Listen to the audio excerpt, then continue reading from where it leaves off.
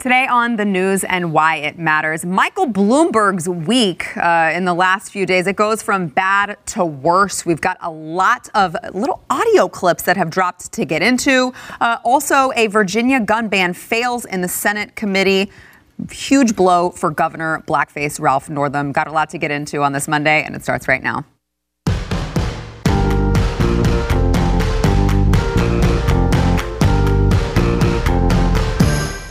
Welcome to the news and why it matters. Happy President's Day. You may have the day off, but we don't. Here with me today, I've got Giancarlo Sopo from theblaze.com. I'm never going to not say your name like that. It's fine. We've got Rob Eno, Blaze media critic Rob Eno, back with us. And Aaron Colin, also of theblaze.com, who is upping his tie game, as trying always. To. These guys, I don't know, but I'm here. He's trying to make an impression with the tie. All right, got a lot to get into. So Michael Bloomberg, we talked about him last week. You know, he had the awkward stop and frisk comments that came up that people were arguing, is it racist, isn't it racist? You know, for what it's worth, Donald Trump himself was a proponent of stop and frisk during the 2016 election. So I don't know that it was the actual policy that was the question, but rather the way, the spirit in which, you know, Mike Bloomberg had the conversation about minorities and throwing young black men up against a wall. So let's go over just a few more of the new little pop-ups that have happened with Mike Bloomberg just over the weekend. The Washington Post actually highlighted several allegations made against Mike Bloomberg, the most disturbing of which involved Bloomberg allegedly telling a top saleswoman at his company that she should, quote, kill her baby while she was pregnant. So this is what happened. According to the lawsuit, this is what it says. The woman says that the following happened. Bloomberg was having a photograph taken with two female company salespeople and a group of NYU business school students.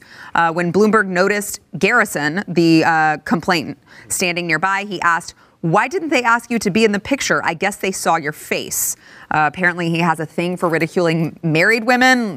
That's a bad thing to be married, I guess, to Mike Bloomberg. He said, how's married life? Are you married? She said that she was pregnant. He responded to her, kill it.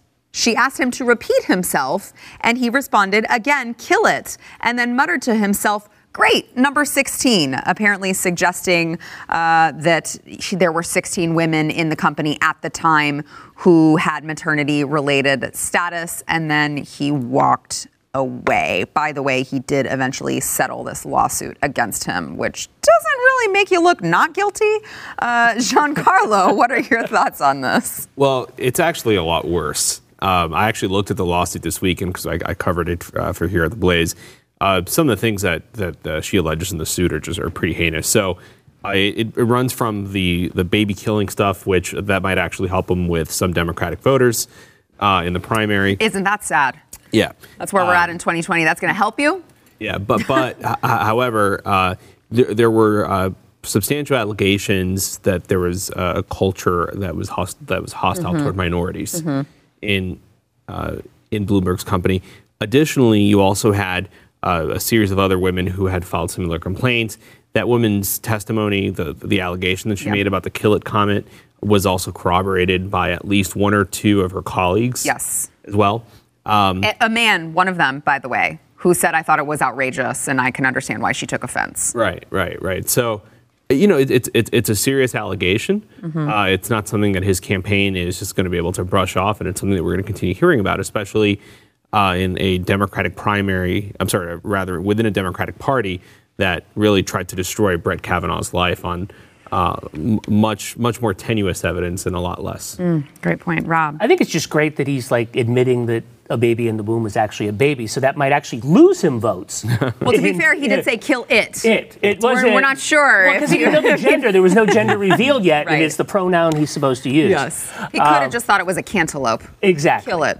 But it's crazy. In that same article, too, you were saying that, what he does to minorities. In that same article, somebody was like, well, I'm having trouble getting someone to babysit. And he's like, all you got to do is find a black woman that'll make sure that it doesn't kill itself. Yeah. Literally, that's in that article as well. I mean, he has a history of it. It's like everything they think Donald Trump does. Yeah. He actually has done. Right. It's like the Michael Avenatti thing. It's like, he does what he hates most in himself is what he attacks others on. If he stands up in the polls after all this, it's going to be interesting that it might be a strategy to avoid the debates, to avoid the scrutiny. Because if he's able to be at double digits with all the stuff that's coming out, and a lot of it we knew about him before. We knew who Michael Bloomberg was.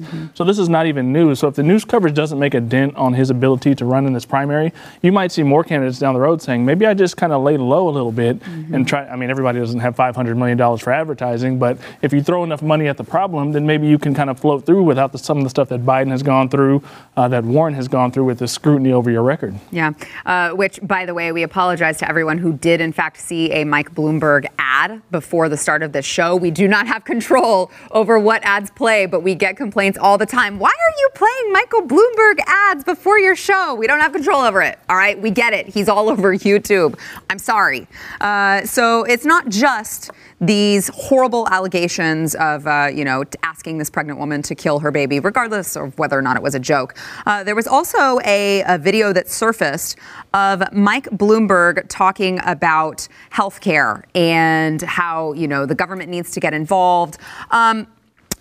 I'm just going to go out on a limb and say he actually advocates for death panels because there's a part where he says, it's going to bankrupt us. At some point, we got to make the decision that the 95-year-old with cancer, we got to just say, hey, you lived a nice life and we'll keep you comfortable.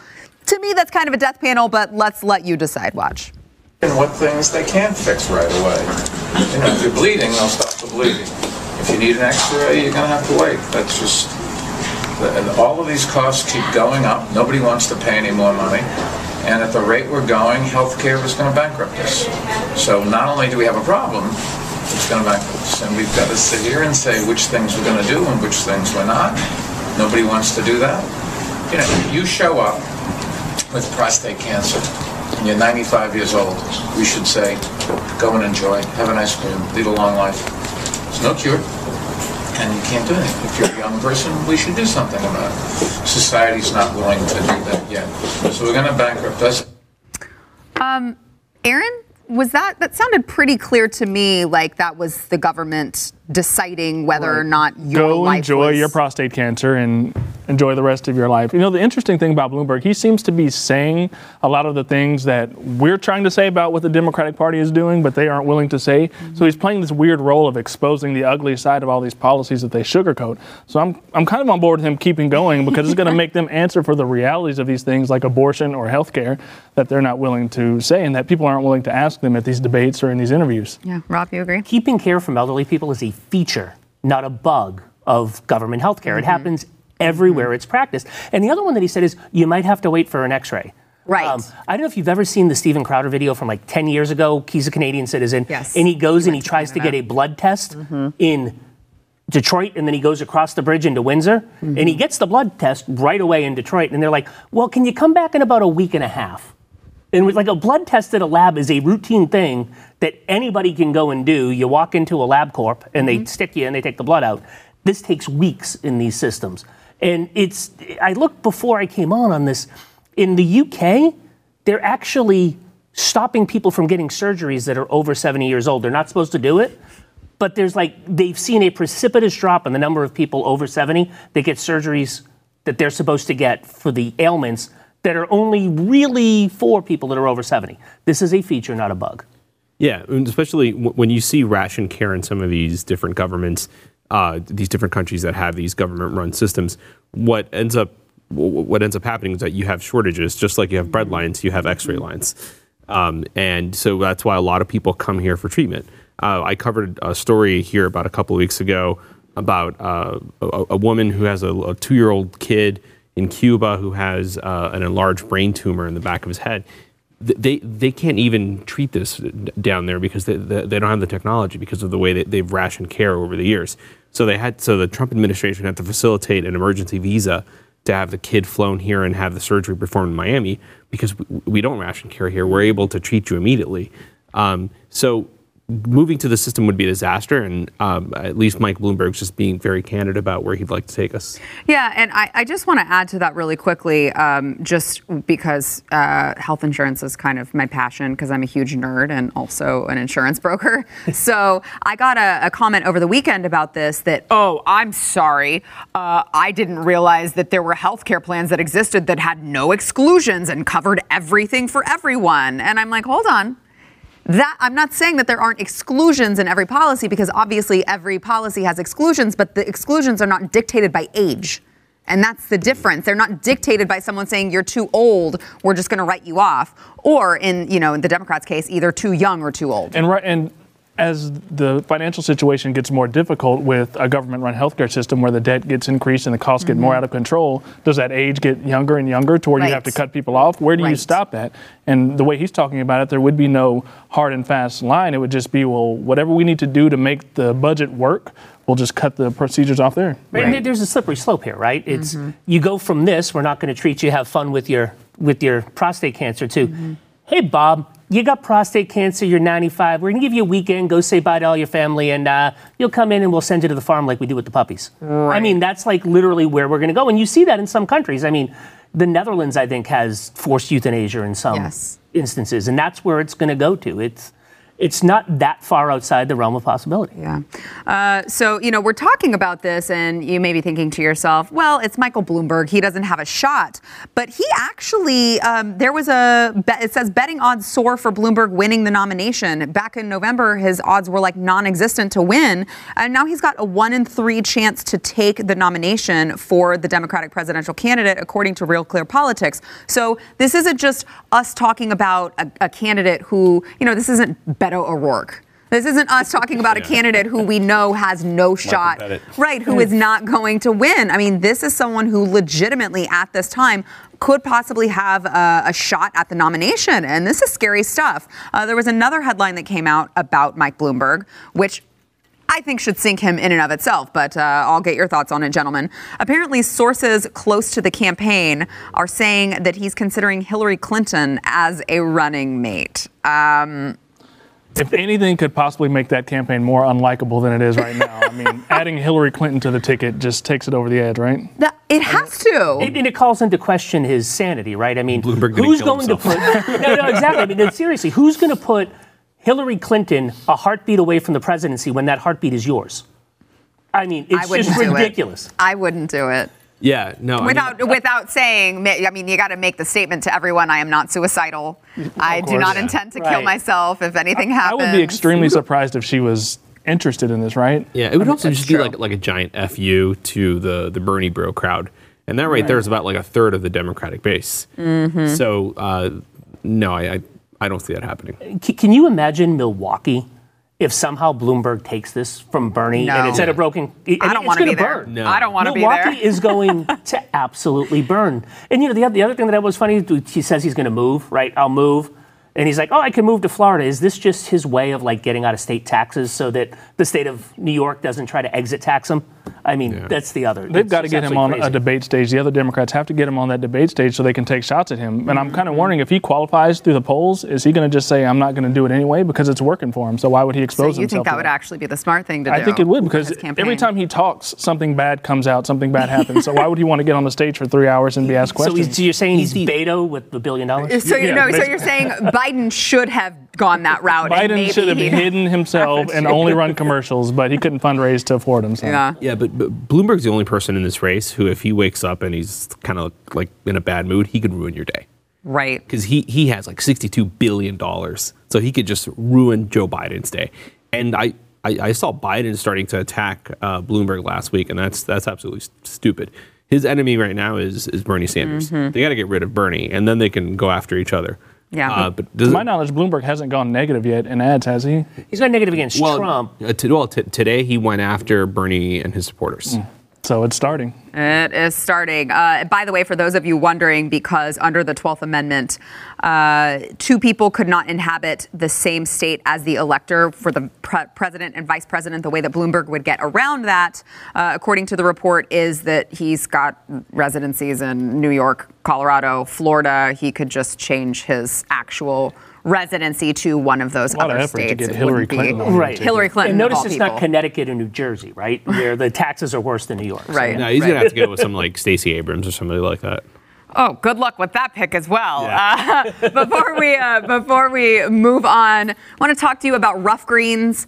Did you know, if you are a dog lover, dog owner, dry dog food, the dry dog food that you are buying your dog, even if you're spending like $10 million on the most expensive dry dog food, it has a 2 to 3 year shelf life, which is great, except for the fact that in order to get that shelf life, they sterilize the food when they make it, and they kill all of the really good stuff that your pet needs to thrive. So it's probiotics, enzyme, vitamins, the healthy microbacteria. All of those things are dying in the process. They're not getting it from this dead food that you are shelling out tons of money for. This is where Rough Greens by Vitasmart comes in. I am so happy that they started doing business with us, because I've used it for my dog now, and it is amazing. It's done amazing things for her. It's not a dog food. It's a supplement that you put on top of your dog's food, and it brings back all of those live nutrients that are necessary for their superior health. So if you're already shelling out an arm and a leg for the dry dog food and you're thinking that you are giving your dog all of the nutrition that it needs, you're not.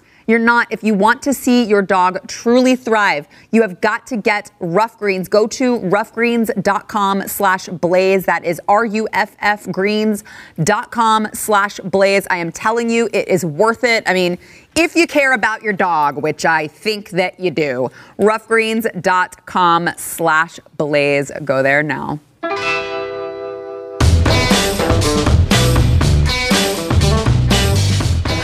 Getting back into the 2020 presidential election and the craziness in the Democratic Party, Bernie Sanders was having a campaign rally in Nevada on yesterday, and some really bizarre events started to unfold. I've got a lot of questions about them. Someone rushes the stage to protest, and then women come up who are not wearing clothing on their tops. And it all just kind of goes crazy from there. Let's watch. Oh,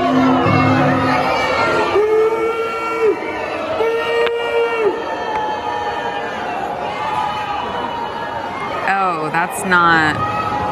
Why are they throwing liquid on themselves?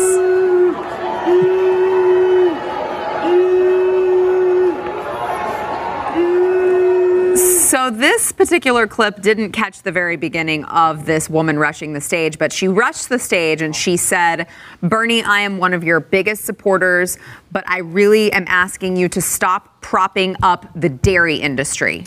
Stop propping up the dairy industry." Not aware that he was propping up the dairy industry, but it sounds serious. Where was security at this event? That's my question. They were just like all over him. And how do you tie that to topless demonstrations? Because where does milk come from? Right, it's the nipples. It's the nipples. That's some powerful symbolism right there. Milk is murder.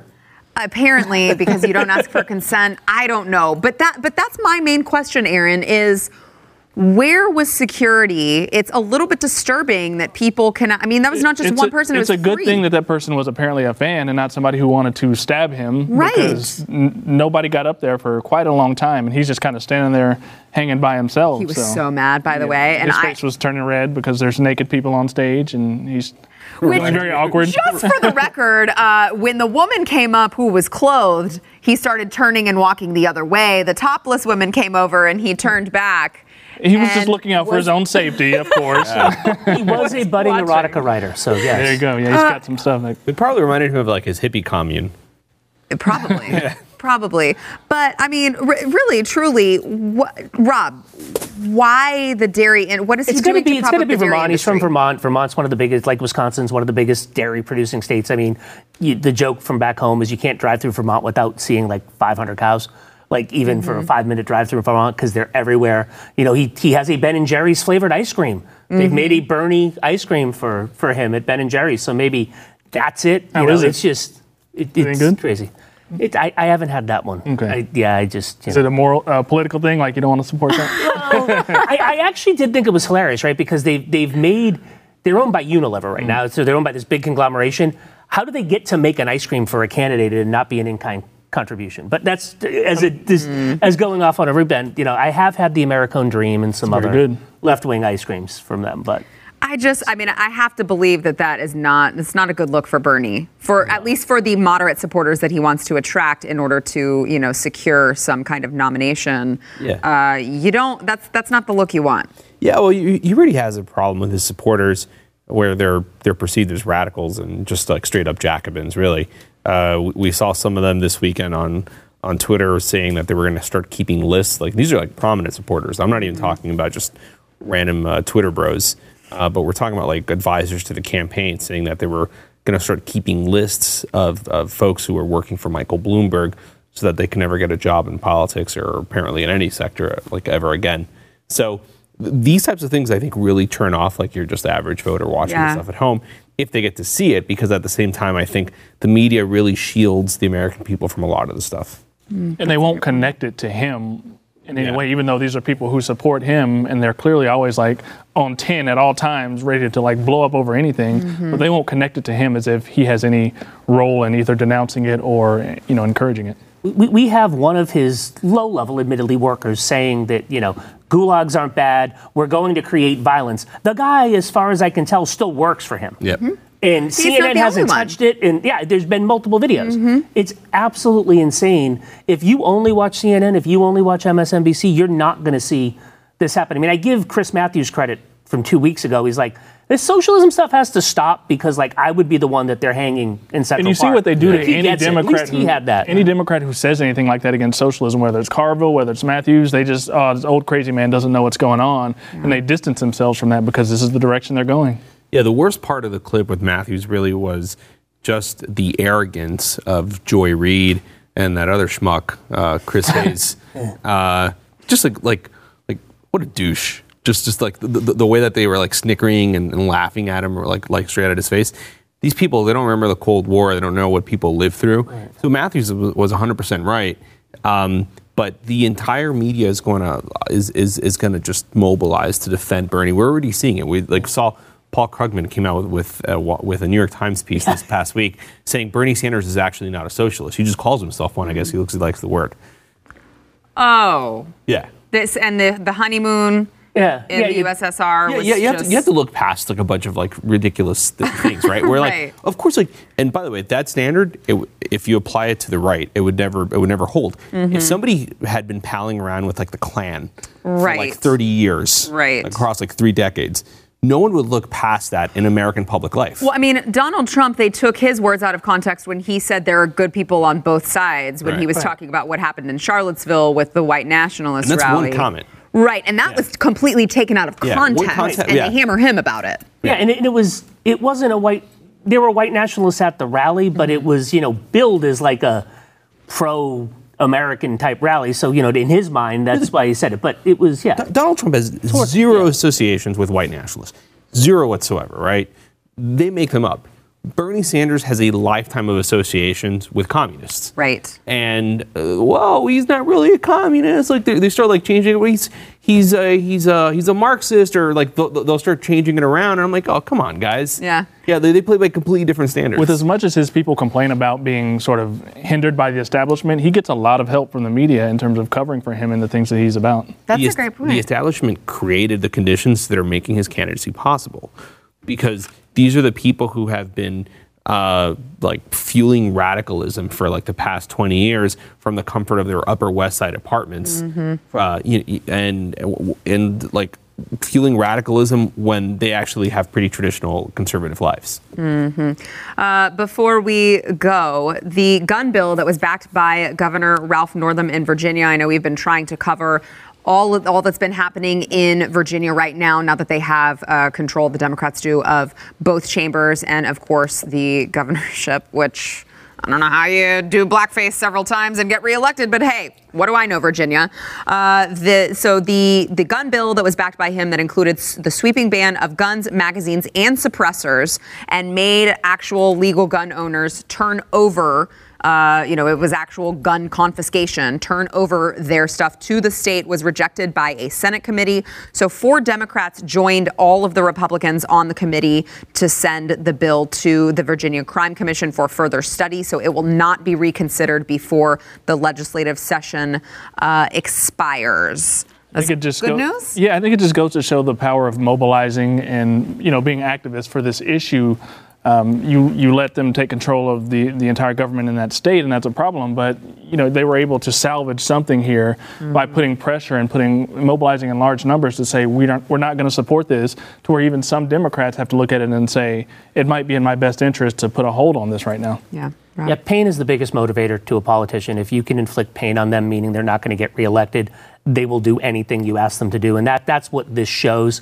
And I just thought it was going to be really interesting when, his armed thugs, or he sends the National Guard into Appalachia to take away their guns. I mean, like southwestern Virginia, you're not going to take these people's guns away. They're going to petition to join West Virginia before they let that happen. Right.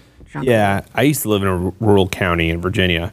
So the idea of this passing just seemed completely foreign to me. I'm glad that it's been shut down, even though I will admit I am someone, I don't know a lot about guns. I've never fired a gun. We need to take you to the gun range. You got to take me to a gun range. Down the street. You can't live in Texas and have never fired a gun.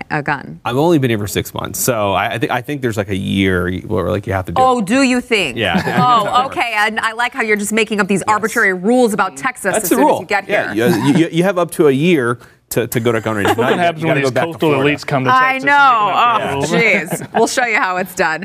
No, I think the most interesting part, or one of the most interesting parts of this particular bill, and I think the larger gun control narrative as a whole, is that the main sponsor of this bill, Mark Levin, he actually said that it would not infringe on anyone's rights, and because he was trying to make a difference between, well, these are all just fully automatic weapons. They're not semi-automatic, which was totally incorrect. It would have included a lot of semi-automatic weapons.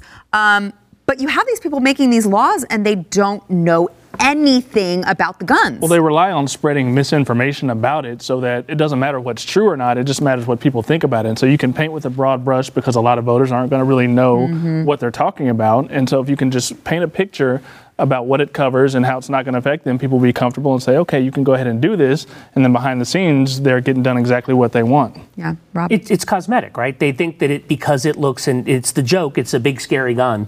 It's because it looks like a machine gun that they saw in a movie once, that it must be a machine gun. When the same Massachusetts, they've done this, right? They've stopped the sale of AR-15s, or they've tried to. But the exact same gun, like in a wooden stock, is completely legal. Does exactly the same things. It's because it looks black and scary. Right. All right. Back in a minute. I think that was racist. I know. Said black and scary. I know, black. I'm cutting that clip and I'm going to do a social media.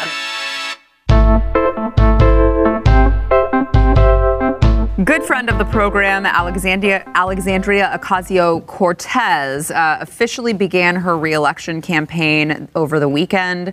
Now, this is going to be, I think, kind of an uphill battle. She's facing 12 primary challengers.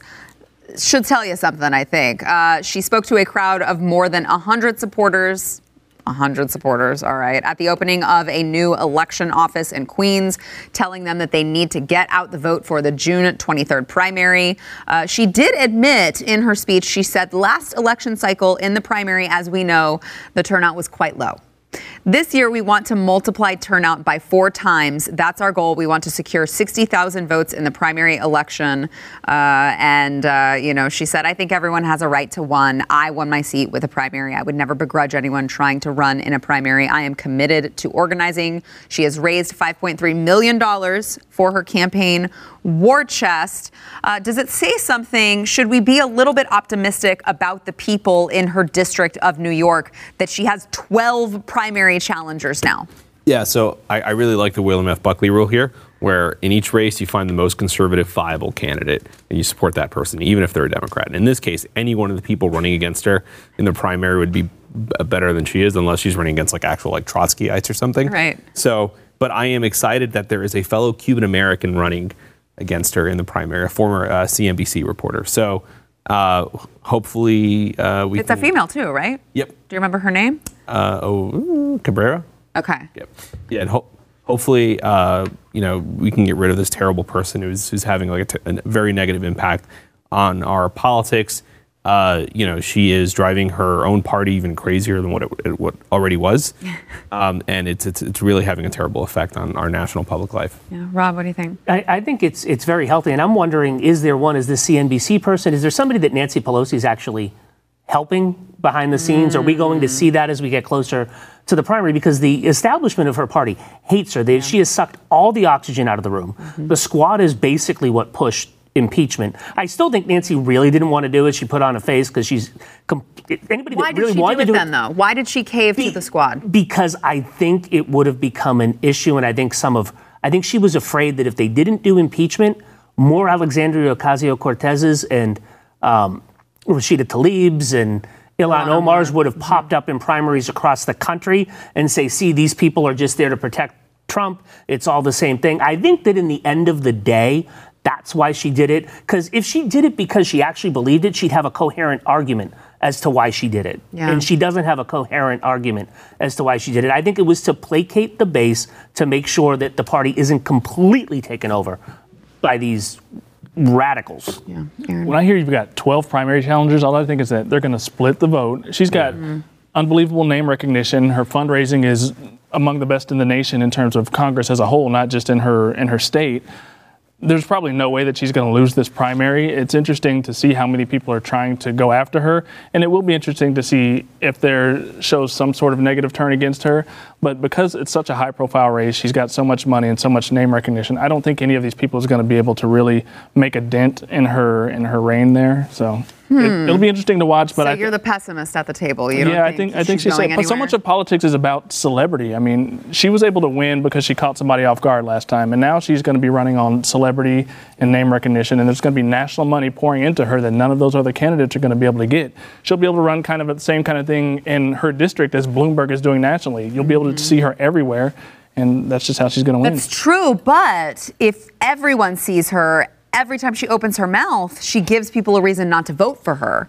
So what if that backfires? Because I mean, if I'm her challenger, I'm like, keep talking, Alexandria. It could. I just wonder, are any of these candidates strong enough? And maybe should they sort of say, okay, we need to pick somebody who we can sort of get behind to push against it? Because if it's a 13-person race, I don't see any way that anybody gets enough votes to challenge her. It's also a pretty far left district.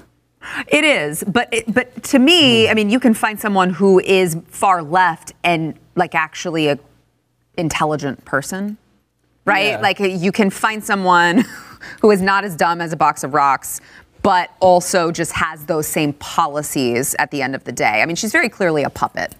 Right. Yeah. She doesn't know much about anything. She's been coached on what to say. She knows the buzzwords to bring up. So I just feel like even if the district is far left, certainly they could ask for better representation than AOC. Yeah, well, but you can't pull yourself up by your bootstraps. It's physically impossible. I mean, come on. Somebody do it right now. Do it right now. I want one of those challengers to do like a mailer with bootstraps. And just like send it to people and just of all the gaffes. Yeah. It makes me question, though, the Boston University education. I mean, she has a degree from one of the most prestigious colleges in the United States. Yeah. In economics. In economics, I know. Milton Keynes. Milton Keynes. Milton Keynes. How do you graduate from there and still know nothing? What do you have to say, Giancarlo? Do you think that should we be, I'm talking about the district that she runs in New York, but just kind of widespread in America, is it maybe a good sign that she has so many primary challengers that maybe the Democrat Party, for as loud as the squad is and as much as they, talk a lot of noise, maybe the squeakiest wheel is not necessarily getting the grease in the Democrat Party in 2020? Yeah, I mean, but like the problem is that they punch above their weight, right? Yeah. So they have a disproportionate impact on the rhetoric because, let's face it, I mean, she's young, telegenic. She's very charismatic. So so long as news channels are going to be like tripping over themselves to get her on television, she's going to have a disproportionate impact, an influence on the party, and she's also going to be able to fundraise a lot of money. Mm-hmm. Rob, what do you think? That's. I mean, she just it's somebody. like, yes, yes, that. Because it's like, no, I mean, Alexandria Ocasio, I don't know how to describe what she does, but I think she upsets, like I said, the establishment of her party. And I think what Carville said in response to the hack comment from Bernie, there are people that are just in it for the money. James Carville is somebody that is a hired gun, has been in it for the money for his entire life. And those are the people that, quite frankly, run both parties, right? I mean, Donald Trump ran against it in the Republican Party. Bernie's running against it in the Democratic Party. And those people are going to try and find somebody to run against her. So I still think that you're going to see somebody that will have some sort of establishment support. It'll be interesting to see which one of the 12 that is. But to your point with it's first past the post, right? She's probably got to get 27% of the vote to win this primary with 12 people running. But that also opens it up for somebody else to get 27% and I think of the vote. If she's putting effort into turnout, I think that's going to have an impact because she did win with relatively few votes last time. But if she takes it seriously, I think she's fine. If she doesn't, then maybe somebody can catch her off guard if they get the right support. She also runs the gulag, so she has free labor. 13 people are going to the gulags now. Yeah. Back in a minute. I just liked that she admitted, I kind of won because it was...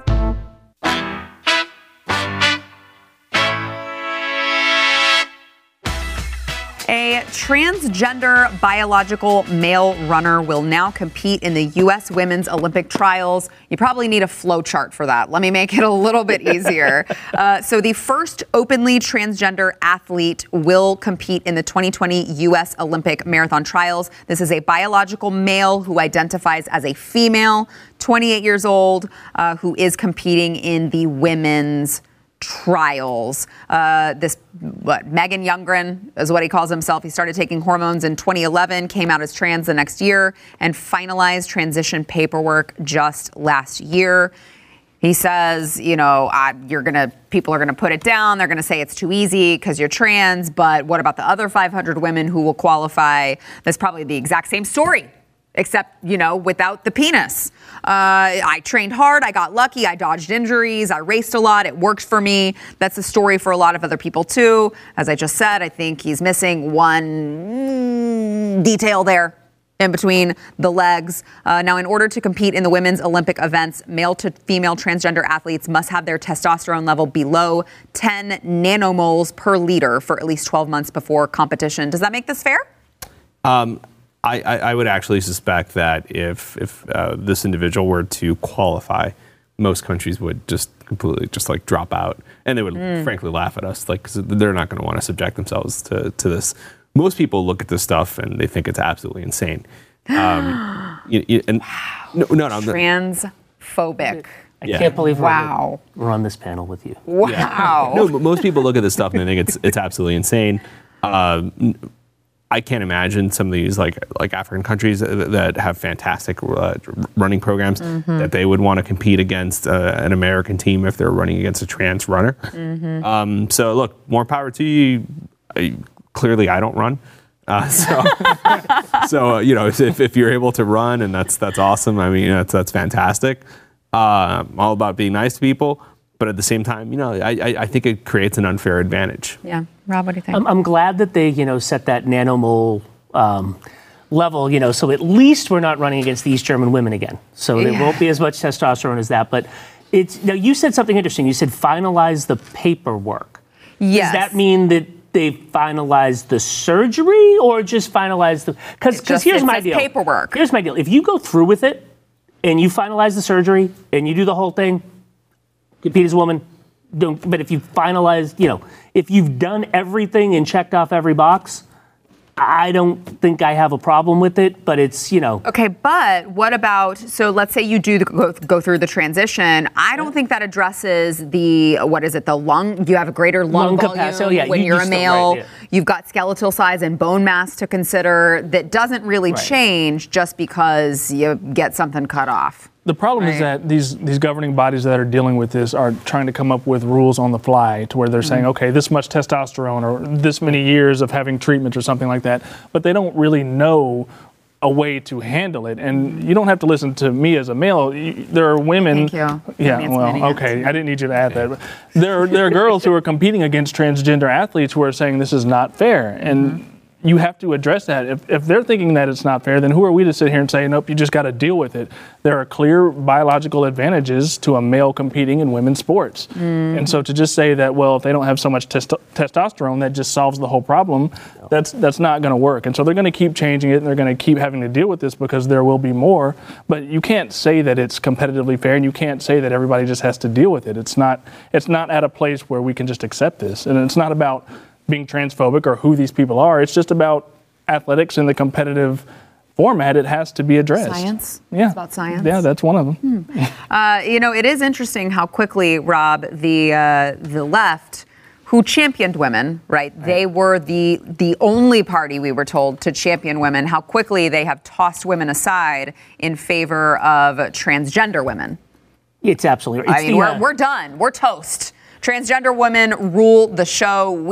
Who cares if we ever win anything again, any competition It's again? the hierarchy of intersectionality. Yeah, the actually Olympics. That's what I was just about to say. It's the Olympics of the intersectionality Olympics, as Steve Deace always says, where, Say that 5 times fast. No, don't really. Please. But it's all about, who you can and who you can't go after. And the left has decided that transgendered people are now more valuable and have more worth than women. So that's what progressivism is, right? It's you need to find a group that doesn't have worth in society's eyes, that you say, and you've got to prop them up, and anybody that attacks them is a horrible person. It's phobic. Like, regardless of what we think about whether transgenderism is right or wrong, it's there, and so we have to grant that it's there, but we can't pretend like it doesn't create difficulties. And I think sometimes in these conversations, talking about the difficulties gets shut out because it's seen as discriminatory. If you talk about bathrooms and locker rooms, or if you talk about sports, it's seen as discriminatory. But we want to treat these people, I think we really do want to treat these people well and right, but that doesn't mean just throwing them all into one situation and saying everybody deal with it. There has to be more nuance and has to be more thought put into how we handle it. You have like a transgender Olympics. Exactly. Just their own category. Yeah. Men, women, non-binary. Boom, done. Or I guess you'd have to do transgender women against transgender women and then transgender men against transgender men, right? Because if you did, you'd still have the same men and women differences. Right. And that brings up a point, right? Together. So you notice that there's not anybody screaming about somebody born female competing against males because they're not going to beat them because of those biological differences, right? Right. So it's just the one way. So maybe we just have a category for that. Please. Science is a thing of the past. All right, back in a minute. It's so crazy to me.